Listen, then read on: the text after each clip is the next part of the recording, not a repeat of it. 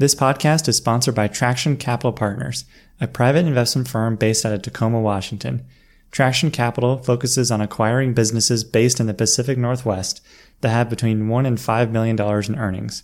For more information, please visit tractioncp.com.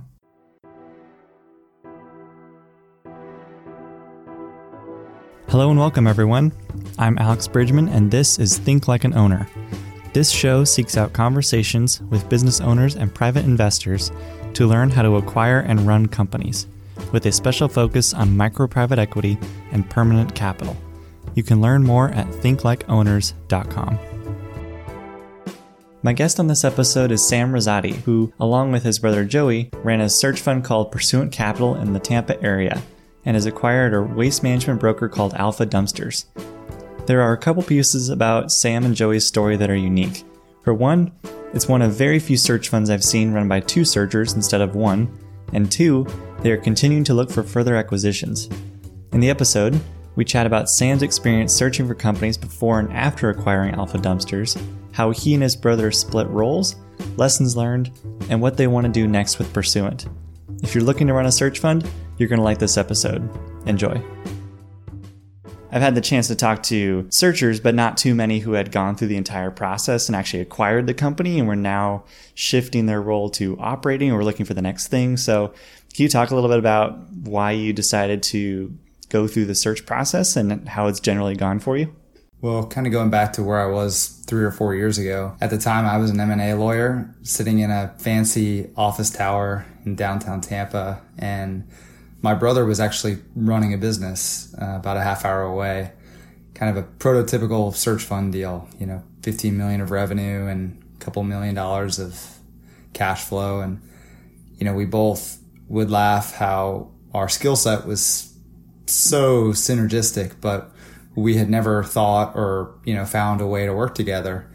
And, at the time I was desperate to get out of there and to do something entrepreneurial, right? I think many people in their 30s, late 20s, 30s, even 40s started thinking, all right, what can I do that would be for my own account and entrepreneurial and have some upside and be an adventure? And just purely out of dumb luck, I stumbled on this search fund concept, and I spent probably 6 months thinking, gosh, this is this crazy perfect fit for somebody like me with deal experience. And, I actually went to one of the searcher conferences trying to make this decision, and left there thinking, gosh, I have no idea how to run a business. Absolutely no idea. And it just so happened my brother was trying to leave his job at the time because the owner wasn't quite in a position to sort of share the pie or sell the equity to him. And so we just said, you know what, this is a perfect time. And it's kind of special to work with your brother. It's hard. It's not perfect. It's never perfect, just like family never is. But it was the best thing, knowing that we'd have ultimate trust in this crazy search adventure. So yeah, that was almost 2 years ago. And here we are. We went through about a year and a half of this wild journey that is search. Every searcher out there thinks that search is sort of the project or the adventure, and that once you get to running a business, the journey is over. That is definitely not the case, especially after the last 3 or so months since we've owned a business. But it's been a absolutely fulfilling journey. And it was about 2 years ago now that we sat down and said, all right, we're going to do this, and we're going to launch it on January 1. So almost 2 years ago. And so we pretty much put together all the resources, right? The website, the business cards. I would say one of the underrated things to do is putting together your website as a searcher. It really is like the thought experiment that gets you thinking about your pitch, what you're trying to sell, your competitive advantage, yada, yada, yada. So that was a great sort of, December 2017 thing for us to do. So then we hit go on January 1st of 18, and we pretty much spanned, if you want to call it, our entire network. We used this as a chance to tell everybody we knew what we were doing. And maybe to back up a little bit, we ran a very geographically focused, self-funded search, which is a sort of animal in its own. It's very different than a national funded search, and we can talk about that too. But so for us, reaching out locally to, the deal community, that was my job. Lawyers, bankers, brokers, insurance folks, you name it. That was my job. So I spent probably 6 months really working that network hard. And my brother did the opposite. He worked sort of bringing on an intern group, building a database of businesses in our criteria scope. And he sort of led the process of going direct to companies. And I'd say 6 months later, we had probably spoken to 1,000 deal professionals and 1,000 companies. And we actually started to figure out what it is we knew, what we liked, what we didn't like. We knew how to sort of tackle an analysis quick, put together a model, read a sim. It's a lot of work, and you sort of climb that learning curve very quickly. It's a grind. But 6 months in, we finally felt like we knew what it is we wanted. Long story short, it took us another year to close the deal. But, that's search. You never know what you're going to find. So what kind of opportunities did you see and pass on, or some that were interesting? And then tell us about the company that you eventually found and how you found it. Yeah, so we saw just tons of businesses, which is great. I think you have to go through a lot of reps to learn what you like, learn what you don't, and why, get quicker at that. It's a process. I think every searcher feels the same way. It just takes you a little bit of time to get up to speed. We saw everything from, courier companies to food brokers to manufacturers of those green interstate signs you see on the interstate. We've seen everything. Naturally, we're in Tampa, Florida, right? And we focused within 2 hours of our airport here. So it was, these are Florida-based businesses. So a lot of DOT businesses, a lot of hospitality, a lot of construction. And we were fairly industry agnostic. And, again, we can talk about what makes a geographic search a little different, a little tougher potentially. But yeah, we saw absolutely everything. We built a fantastic database. I think one thing that gets underrated is the broker community. It's a really good community. You can see a lot of great deals, especially if you build relationships with brokers. So our ultimate deal came from a broker. And so I try and urge searchers, don't ignore the broker community. But yeah, so what we ended up with was, and this is the business that we bought, sort of as searchers to operate. It's a roll-off dumpster company. So again, we were searching for old school businesses within a couple hours of Tampa and somewhere between $500,000 and a couple million of annual cash flow. And that's exactly what we found, was a roll-off dumpster broker. So everybody thinks of these big dumpsters that roll off a back of dumpster trucks. We don't own a can. We don't own a truck. We're just a broker. So really, we're a lead generation business. So we do a lot of internet marketing. We have a big brand name on the internet, and we take calls. We sign up customers who need roll-off dumpsters in their yard, whether it's for a home clean out or a kitchen renovation or, you name it. And then we actually turn around and we call our hauler partners in that location. They're the companies with the trucks and the dumpsters, and they go deliver it and they pick it up. So we are just the intermediary. So super asset light, low staff. It's a relatively simple business, but it's old school. So we loved it. That's what we ended up buying.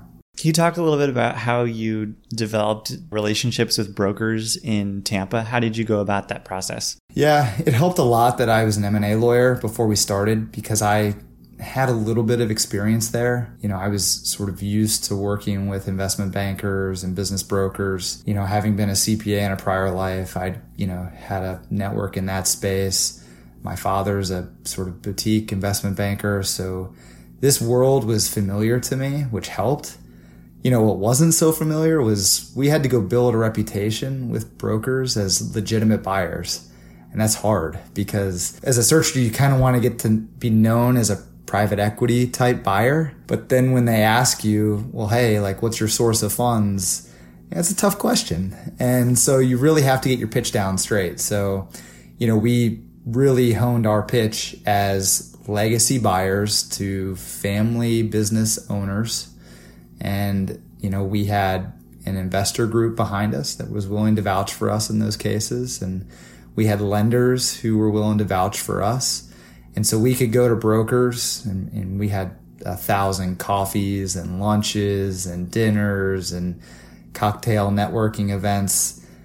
And at all of those, your job is just to build a relationship and to sort of tell your story that you're a legitimate buyer. You decided to focus on a specific region, that being Tampa. What were some of the thought processes you went through in determining whether you wanted to, stay in focus in the Tampa area versus a nationwide search? And what were kind of your pros and cons as you thought through that? Yeah. So when my brother and I sat down and said, this is what we want to do, let's design it for us in our life. We just said, what are the big things that matter to us? And this is sort of not related to business. What matters to our life? Searchers, I hear this all the time when we talk to them. It's sort of business first, life second. And for us, it was sort of life first. And let's make sure business can work around that. So first and foremost, this is home for us. Our family's here. My wife is here. My brother's significant other is here. All of our family's here. Second, our careers have been here. So we had this huge personal network in our area. And we thought, based on the criteria that was acceptable to us, we were fine going after smaller businesses than most traditional search funds. We kind of did the research and knew there were plenty of opportunities in Florida. A big one for us is Florida is sort of population inflow, net, as opposed to a lot of northern states that are losing people over time. So Tampa's flourishing, Florida's flourishing. We have our family, we have our network here. A big thing too, I'll admit, is we wanted to self-fund this because, we're okay having a bunch of skin in the game, having a lot on the line while doing this. And self-funding our search is really affordable if you do it locally. Now, if we did this nationally and I had to fly out to Portland to see you, it'd be impossible. I'd burn through $100,000 of cash in a heartbeat. But self-funding on a local basis, totally feasible if you do it the right way. So being self-funded, you had to obviously pay your way through the whole process. What sort of things did you do to, control costs and, beyond just regional focus? Were there certain things that you had or certain processes? What did you do to help keep your budget in line? So first and foremost, we didn't pay ourselves. So this was an investment in ourselves. Fortunately, my brother and I have had moderately successful careers before this. So we had a balance sheet that was able to support us. We have spouses that are willing to support us. That made all the difference in the world. I think, getting to your question, which is how do you keep your budget low? You do the little things. We owned this little office building in the heart of Tampa. That was a investment that we made a while back. And so we didn't have to spend money on rent. We had interns that were working for us on an unpaid basis. And, we offered them a lot in return as far as career feedback and resume advice and really good quality experience. But, we didn't necessarily have to go out of pocket for that. We, rather than having to fly somewhere to meet a business owner, we could just say, hey, we'll meet you at the Starbucks near the airport. And we did that 1,000 times. And that was absolutely acceptable. So, when you run a search, there's just not a lot of expenses that go into it. I would say the one that hurts a lot of searchers is deal costs. CPAs, lawyers, folks like that. And we, through our network, had great relationships with service providers who were willing to work with us on a fully contingent basis. So they had a ton of deal risk involved in our deals, which was great. It meant that we didn't have to call our lawyer and worry about him, sending us a bill if the deal died. And same goes with our CPA. They were willing to wait till we ultimately closed to get paid, and that was a huge help. Did you, in exchange, have to pay them higher rates if the deal closed, or was there some other incentive you had to? Because it's kind of neat because it aligns their incentives with yours to help close the deal as well. Like, what other things did you do to help incentivize them? Yeah, I mean, I think part of this is they were just invested in our story and what we were trying to build. I'd say we definitely, paid a premium to sort of base price. And that was the sort of trade-off that came with that arrangement. And we were okay with that. I think it worked out perfectly in the end. I think another thing too is a lot of service providers look at searchers who are young in their late 20s or 30s, and they think, okay, so two young brothers trying to go buy a business. They might own it for, who knows, 5, 6, 10, 15 years, but they're probably going to buy other businesses. They're going to know other business buyers. And so it's just, it was a friendly way for them to do some good business development long term. You find the company that you want to buy. Now you're working with the broker. How does that process go from that point onward? First point of touch is usually pretty cold. Maybe you're at a networking event, or it's a phone call, or it's an email. There have been other private equity buyers and searchers who've given us advice about this. Some that many of that who've been nice enough to share tips. This is a long-term play in relationships. So when you talk to a broker for the first time, you're trying to build a relationship on day one so that on day 365, when they come across a deal that's a perfect fit for you, they call you and nobody else. And that's a big ask. So, we stayed in great touch. We had a big outbound email, handwritten letter campaign to companies and brokers and our whole network, all with the intent on building a relationship and proving that we were legitimate buyers.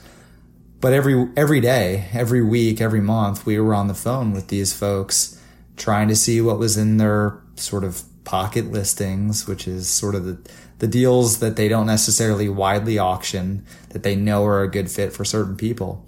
And that's sort of the holy grail on the broker side, is to get those special deals that are the right size, the right industry. They know there's going to be a lot of demand, but they also know who the right buyers are.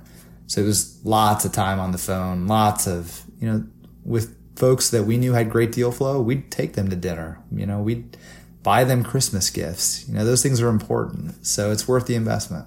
And so how did you begin to, from there, talk with the owner and go through due diligence and LOI? What was that like for you? Yeah, it's a whirlwind. So this is why, you can read all the search materials you want, but I don't think you can get good at search until you've done it for, 3, 5, 6 months, because you spend a few months building this massive outbound campaign of calls and emails and letters, and then things start coming in, and you're balancing your daily outreach with signing NDAs and reading teasers and reading CIMs and building financial models.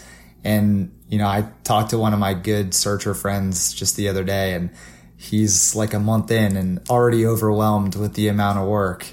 So it's just about balancing it all. But when it comes to, our specific search, what was great is no matter who it was, a broker, a banker, a lawyer, or a seller, I could say to them, hey, do you want to go grab a coffee tomorrow? I'll meet you at, the coffee shop down the street. So no matter what, because we were always just a couple hour drive away, I could definitely go sit down in person. And that made a huge difference. So unlike a lot of national searchers who are jumping on planes and doing this on the phone, we did everything in person. And so lots of in-person coffees and dinners and drinks and you name it. That ultimately led to, what we had is a pipeline of deals, and we'd shuffle deals from the top of the pipeline kind of down and through. Everything you read in that HBS guide to search, it's true. It's a numbers game. So it was a lot of NDAs and tons of teasers.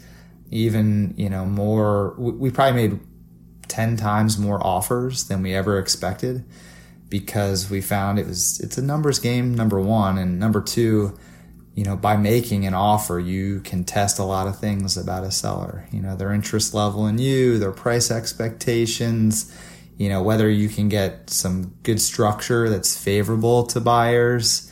So we made a lot of offers, and it was all just about funneling down the pipeline. How did you end up structuring the deal? So the business is called Alpha Dumpsters. We came across Alpha through a broker. There are tons of websites all across the internet where you can, see these deals on a confidential basis. And we saw this one. It looked really interesting to us. So I gave the broker a call. We started a conversation. He was out of state, even though the deal was local to us, which is really funny. So I actually was able to learn about the business over a week or so through the broker. We sort of put together a model and, read the materials and quickly realized this was good enough. So we met the owner. We went to Cracker Barrel down the street. We met the owner and his wife. My brother and I sat there and sort of gave our pitch as buyers and what we would do for their business legacy. And Stu and Sherry, the sellers, were great. They were really welcoming. They opened up all their information to us and really didn't hold anything back. So it progressed really quickly. So we, made an offer in the form of a letter of intent, and, we negotiated fairly quickly. And ultimately, I'll kind of hold back specifics, but it was a really friendly structure to somebody like my brother and me, who are self-funded buyers with some investor backing. The seller was willing to take a fair amount of his purchase price in the form of, a seller note that gets paid out over time. And there was a bit of a contingent payment in the form of an earnout, so that the seller, Stu, really has a lot of interest in our success.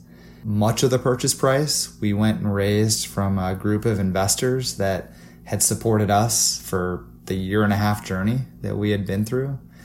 And then we found a bank loan as well from a local community bank that knew us really well and gave us very favorable terms and put the deal together. And it's a fantastic structure. Are you willing to share the multiple you paid for him, or is that something you want to keep confidential too? Yeah. No, I'll get into that. So first of all, prices are high right now. That's table stakes. So the great thing of going after small businesses, our business has less than $1 million of owner earnings, so it's small, is the multiples are smaller. So our multiple is, less than 3 times cash at close. It's less than 4 times all in. So it's a relatively fair value, we think. If you go up to, $2-3 million of EBITDA, you usually don't hear those numbers anymore. So we were happy with that. Did you ever run into other searchers who had overlapped in their search territory with you, and you were kind of both working on similar deals, or are you wherever competing? How many other buyers did you run into? Yeah, it's a competitive market for sure. Especially the private equity community has come down market. I was shocked how often we'd be competing against funded private equity sponsors, which is, super intimidating for people like us who are self-funded searchers. But no, we never once competed against a searcher. Only once did we ever hear of a searcher who was a part of a process, but they were sort of earlier and had bowed out. So no, the search community, entrepreneurship through acquisition is wide open still. And I know you've had other guests say the same thing. You read about this. This market for small family-owned businesses is still absolutely wide open, especially if you're willing to stay small. We talk to a lot of searchers who are trying to figure out how they're going to run their search. I think a lot of people are attracted to the funded model, and it's fantastic. I think we ideally would have done a funded search. It just didn't match what we wanted to achieve in our life. But I tell you what, I definitely would not want to be going to the market right now buying a $3 million SaaS business, because those are crazy expensive. And there are just a ton of buyers for those businesses right now. So, I think if you are a national or potential national funded searcher looking for a software as a service business that's, big enough where institutional buyers are going to want to go after those as well, that's a extremely competitive space. And I am so glad that I'm not fishing there. At the same time, there's huge trade-offs, right? We ended up with a business that's smaller. There are definitely downsides to that. We have to get our hands way dirtier than, a bigger business. We laugh people on the outside might call us the sort of co-CEOs. We're not. We're there as general managers running the business day to day. It's as hard a work as you could imagine, but it's great. We love it. Yeah. What have been the first few months of ownership been like for you? Yeah, they've been a whirlwind. So, you, as a searcher, you think for your entire search about the day you're going to close as the finish line. And it's not. It's just the starting line. So it's been, trial by fire, getting to know our staff, really learning the ins and outs of the business. My brother and I are sort of sticklers for people who try and stay out of the weeds. To start, we got into the weeds, right? We got into everything from sort of pricing and getting to know every single one of our big customers, our haulers. We got into the weeds. So now, 3-4 months later, the sellers have transitioned out and it's our business. We actually feel like we know what's going on. It doesn't make it any easier, but we actually feel like we know what we're doing, and we're slightly dangerous. But it's been fantastic. And for once, now we see what it's like to be owners of a small business all on our own. And it's extremely fulfilling. Is there anything about owning a business that you didn't expect or maybe under-expected perhaps? Every day is filled with fire drills. And as a lawyer, I used to be able to stay out of the sort of fires and, stay above that. And now it's, that's our job, right? So every day, sort of somebody in the business is having a personal issue, or one of our customers is calling, angry about something, and we're having some sort of service problem with one of our haulers. And, this is all the while, my brother and I are trying to, pave a new path strategically for the business, to grow it, to do all the things that are going to make this, adventure successful.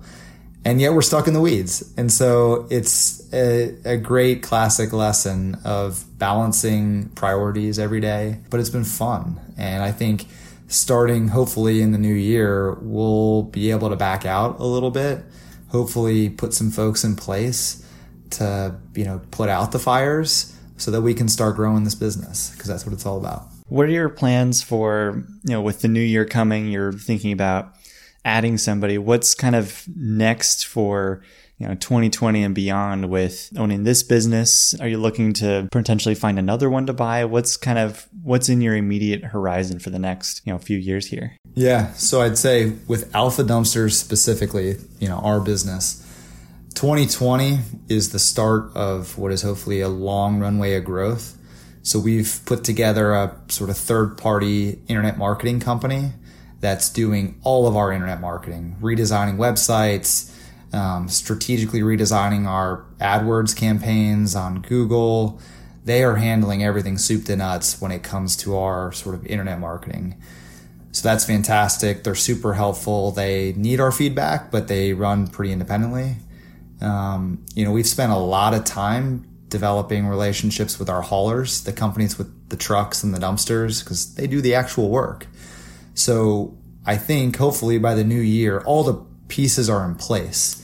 And now we can kind of hit go on the investment to grow, which takes a lot of money. It takes a lot of time. It takes a lot of people and resources, but we're there. So 2020 is the start to hopefully many years of just fantastic growth in Alpha.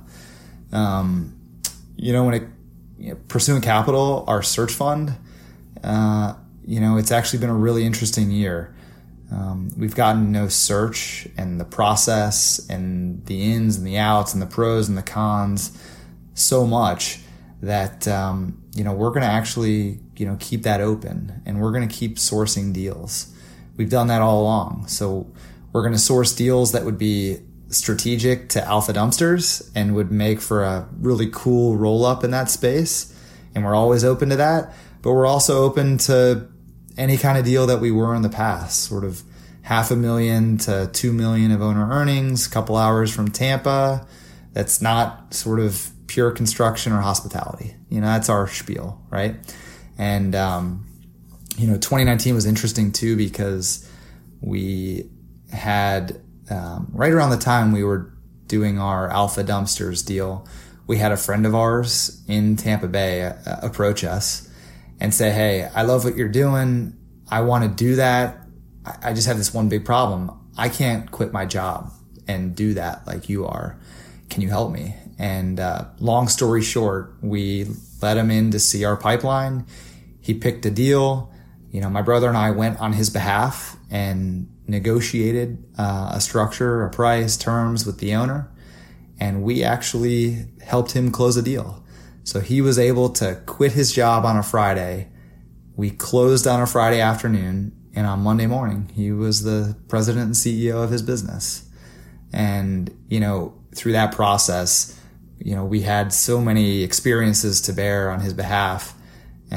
We sit on his board. We are an investor. We're very passive, but we're an investor in his business. And we want to do more of that because we think it's really fun. Is there something you're looking to eventually build with Pursuant, or are you just looking at it deal by deal and year by year, and you'll kind of see what over time with experience, what you want to focus on doing? Yeah. I think we're definitely going to focus first and foremost on Alpha Dumpsters. I mean, that's our business. There really is no sort of other priority but that. But I'll tell you, there's two of us. And this is the great part about being a partnership with your brother, with diverse skill sets. He is a core operator and I'm a core finance and deal guy. And so we can really do a good job sort of giving and taking and dividing and conquering. So, while we get Alpha on a great trajectory, we're going back to market and we're still developing our deal flow.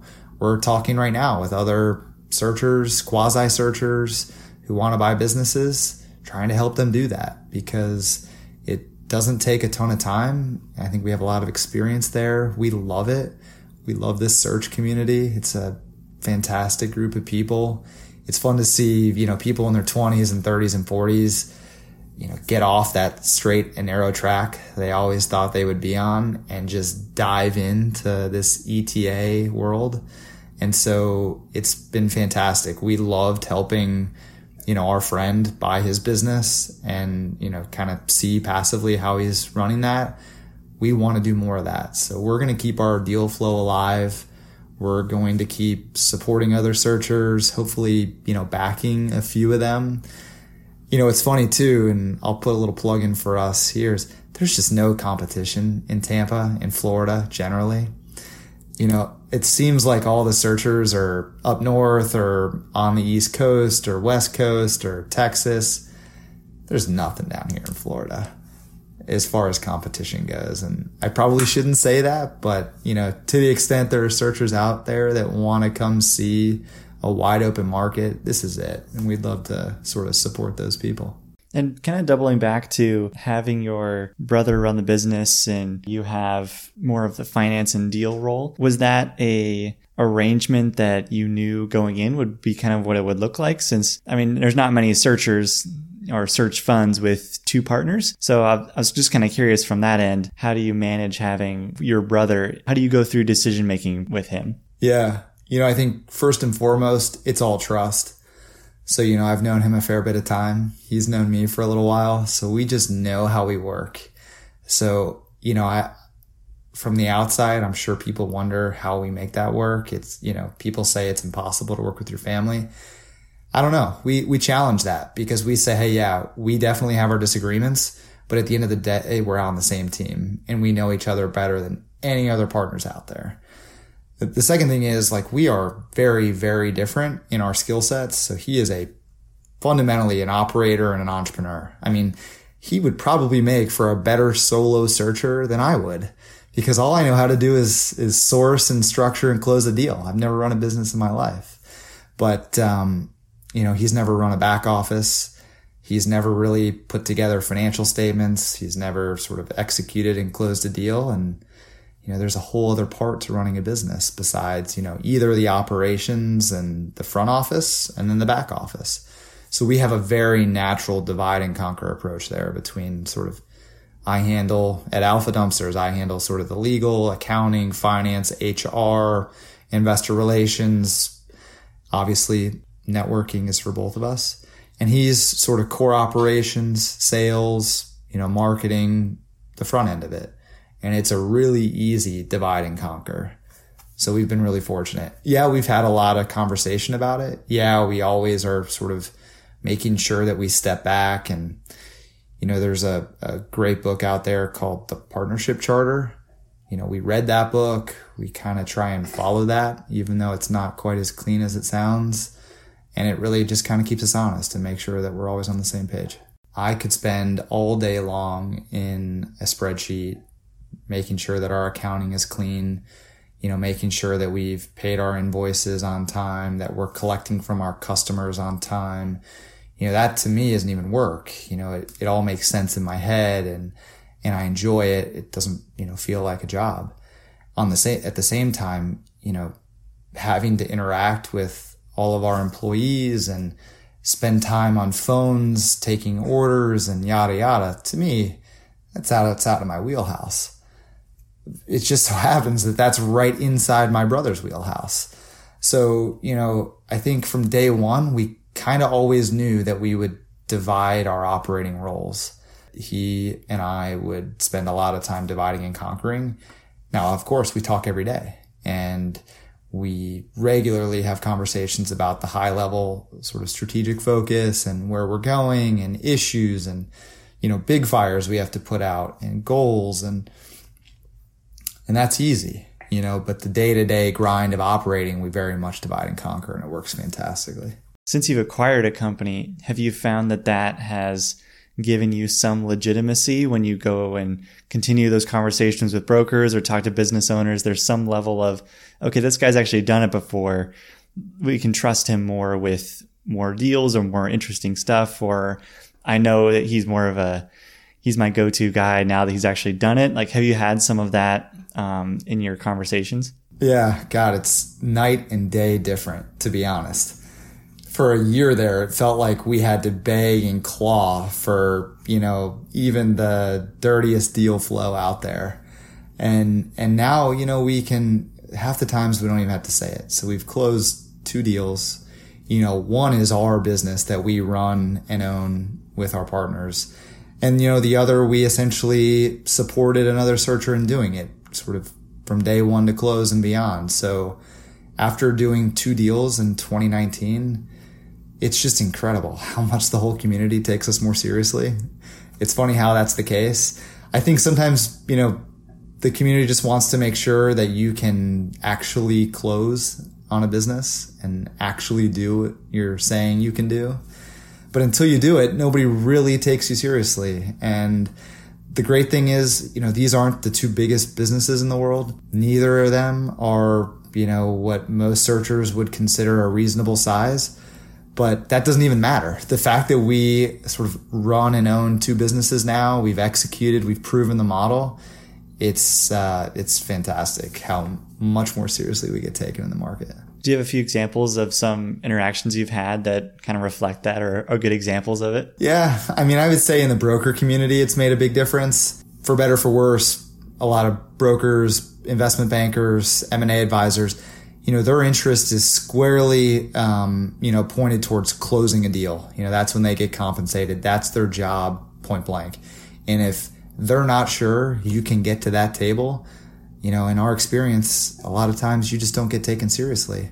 And I understand, but, now we get so much inbound call volume from brokers because, maybe they saw a press release or maybe they read about it in our local paper or they saw something and all of a sudden they realize,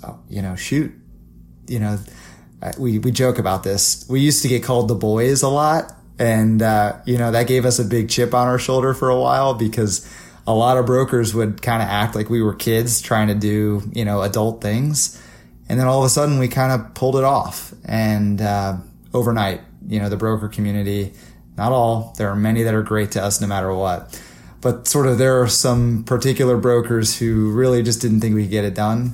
And now that we have, they absolutely give us more calls, give us more leads, take us more seriously. And it's been great. Through your process and through your continuing process, have you kind of narrowed down what businesses you find the most interesting? Yeah, everything's just depends on the deal. I think that's one thing we thought from the start, was that it was cleaner than it is. Every deal stand on its own. For us, valuation dictates a lot about how much we like a business. I think we have a new appreciation for some things like recurring revenue, non-cyclicality, a lot of the core sort of tests, characteristics that, searchers chase. We have a new appreciation for that. But we like old school stuff. So we're down here in Florida. There's not a ton of tech. There's not a lot of glamorous software businesses, but there's a lot of old economy distribution. There's a lot of old economy manufacturing, and there's a ton of old economy business services. And we love those things because they're not going anywhere. It'll be 2050 and these things will still be around. And we're just hoping over the next 30 years to own a few of them and build them and grow them and sell them and do it again. It's pretty interesting that Tampa doesn't have that same. I would have thought with, Florida, nice weather, there'd be some more of those software, techie type businesses. It's interesting that there isn't, though. I think they're trying, right? They're trying to build these cool communities and towns all across the country. But I think it's just underdeveloped here. And I don't know if you've ever been here in August. The weather ain't that great. So, no, but all just jokes aside, it's just not highly populated yet with, aggressive ETA professionals. So it's fantastic. So in continuing your pipeline of deals, you mentioned that tuck-ins or roll-ups were something you were looking at. How do you think about adding companies to Alpha Dumpster and kind of rolling them in? How do you think about that process compared to buying companies that would stand on their own? When you're a strategic buyer, you're a buyer that already has a business in a space, you can kind of do things differently. And for, a year and a half there, we were the opposite of a strategic buyer. We had nothing. We were starting from scratch. And so every deal we looked at had to stand on its own. And so we had to be a little bit choosier about what we saw and how we bid on a deal. Well, now it's when you're a strategic buyer, you can think to yourself, if you were to close on this business, you could, save costs because there's redundancies, and, you could hit a new customer base because you now have different service offerings. You can just think about a deal totally differently. And it's awesome to be on the other side. I'd say that, we're looking at Alpha Dumpsters, in a couple different ways. We've thought, potentially about buying one of our hauler partners so that we can control, essentially our supply chain from customer all the way through. We don't have to rely on anybody else. So that's interesting to us. We've thought about kind of buying other players in the space that are in other geographies.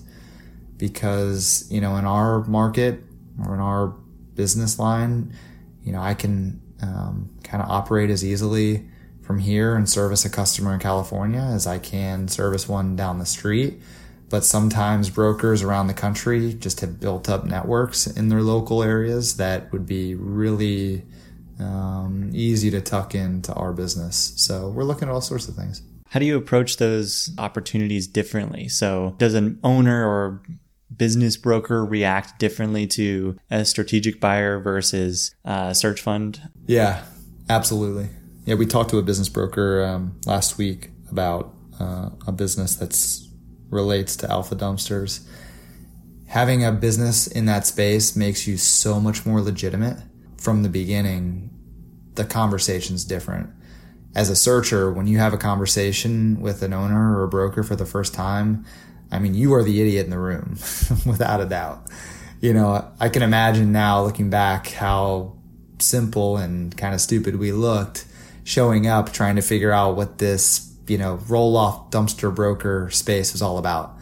But now we can kind of cut right to the chase, which is, we can speak the lingo, we can talk numbers and market size and service offerings. We can dive right in, and it's just a totally different conversation.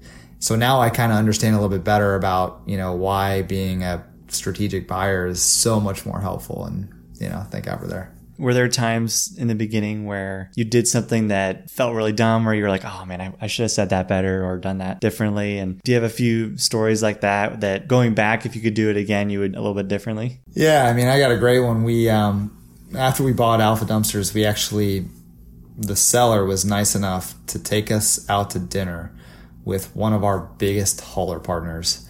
And it's, if you're located in the southeastern U.S., it's a waste company that you've definitely heard of. And our seller was nice enough to take us to that dinner with the owner's son, who will eventually take over that business, and his right-hand man.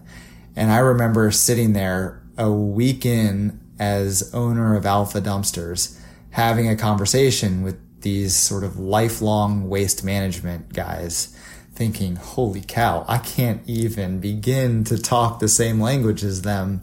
They're talking about these kind of commercial dumpsters versus roll-off dumpsters and this. And I was just blown away about how much of an idiot I was at that dinner. And, you kind of fake it till you make it. And I think, a few months later now, we kind of know what we're talking about. So it's way more comfortable. But, if there's one lesson that searchers learn quickly, it's you feel like an idiot every single day sometimes trying to learn these industries you've never heard of. And you know what? That's the adventure of it all. So we've had fun. If you could teach a class in college about literally any topic you wanted to, what would you teach and why would you teach it? I would have said accounting, because it's, I'm an accounting dork like that. And I think it's just unbelievably helpful. I think the answer is probably, my dad studied philosophy. I'm not old, but the older I get, I feel like the way you approach the world, the philosophy you carry around, it impacts the way you think and the way you see everything. I think that would be my answer. Most 18-year-olds don't know what philosophy is and tend not to care.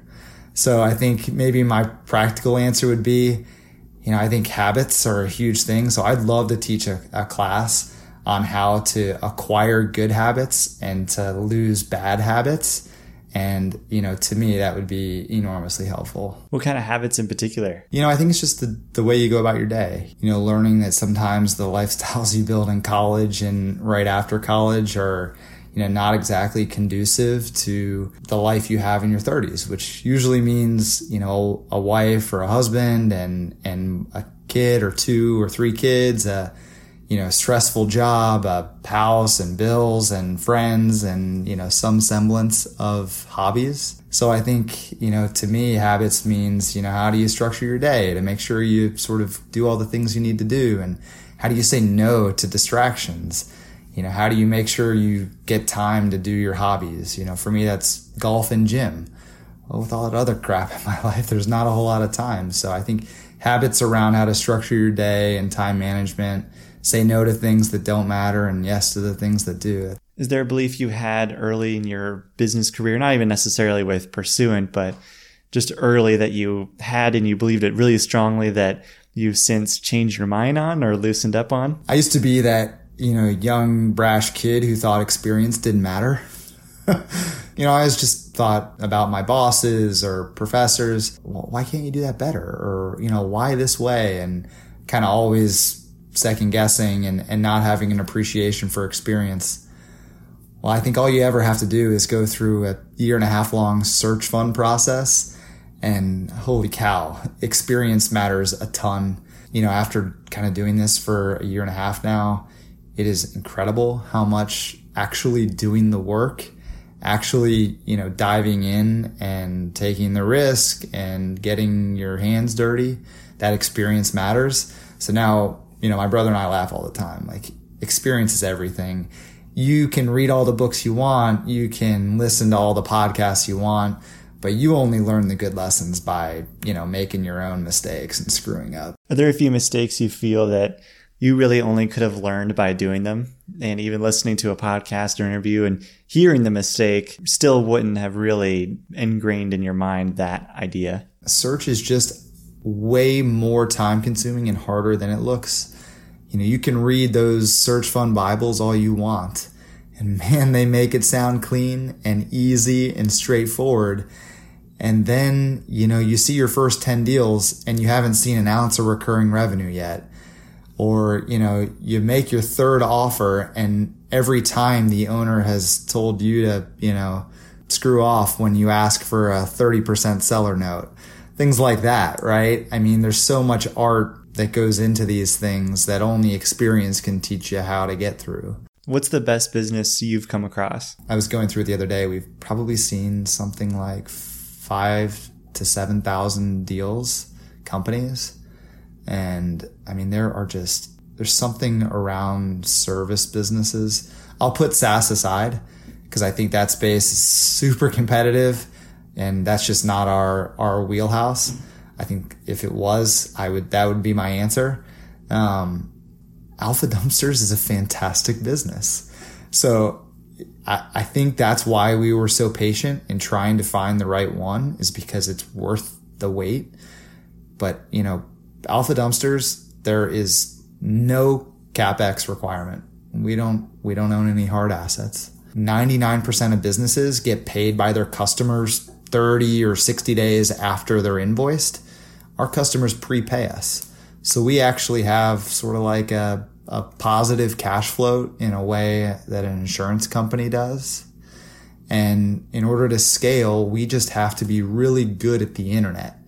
And, the internet is a master scale tool. So, those are all the kind of things that make this business phenomenal. Now, don't get me wrong. It's hard to run these businesses every day and we're constantly in the weeds. But honestly, after, a year and a half, 2 years now, Alpha Dumpsters is one of the best businesses we've seen. And I think we're just thankful to be owners.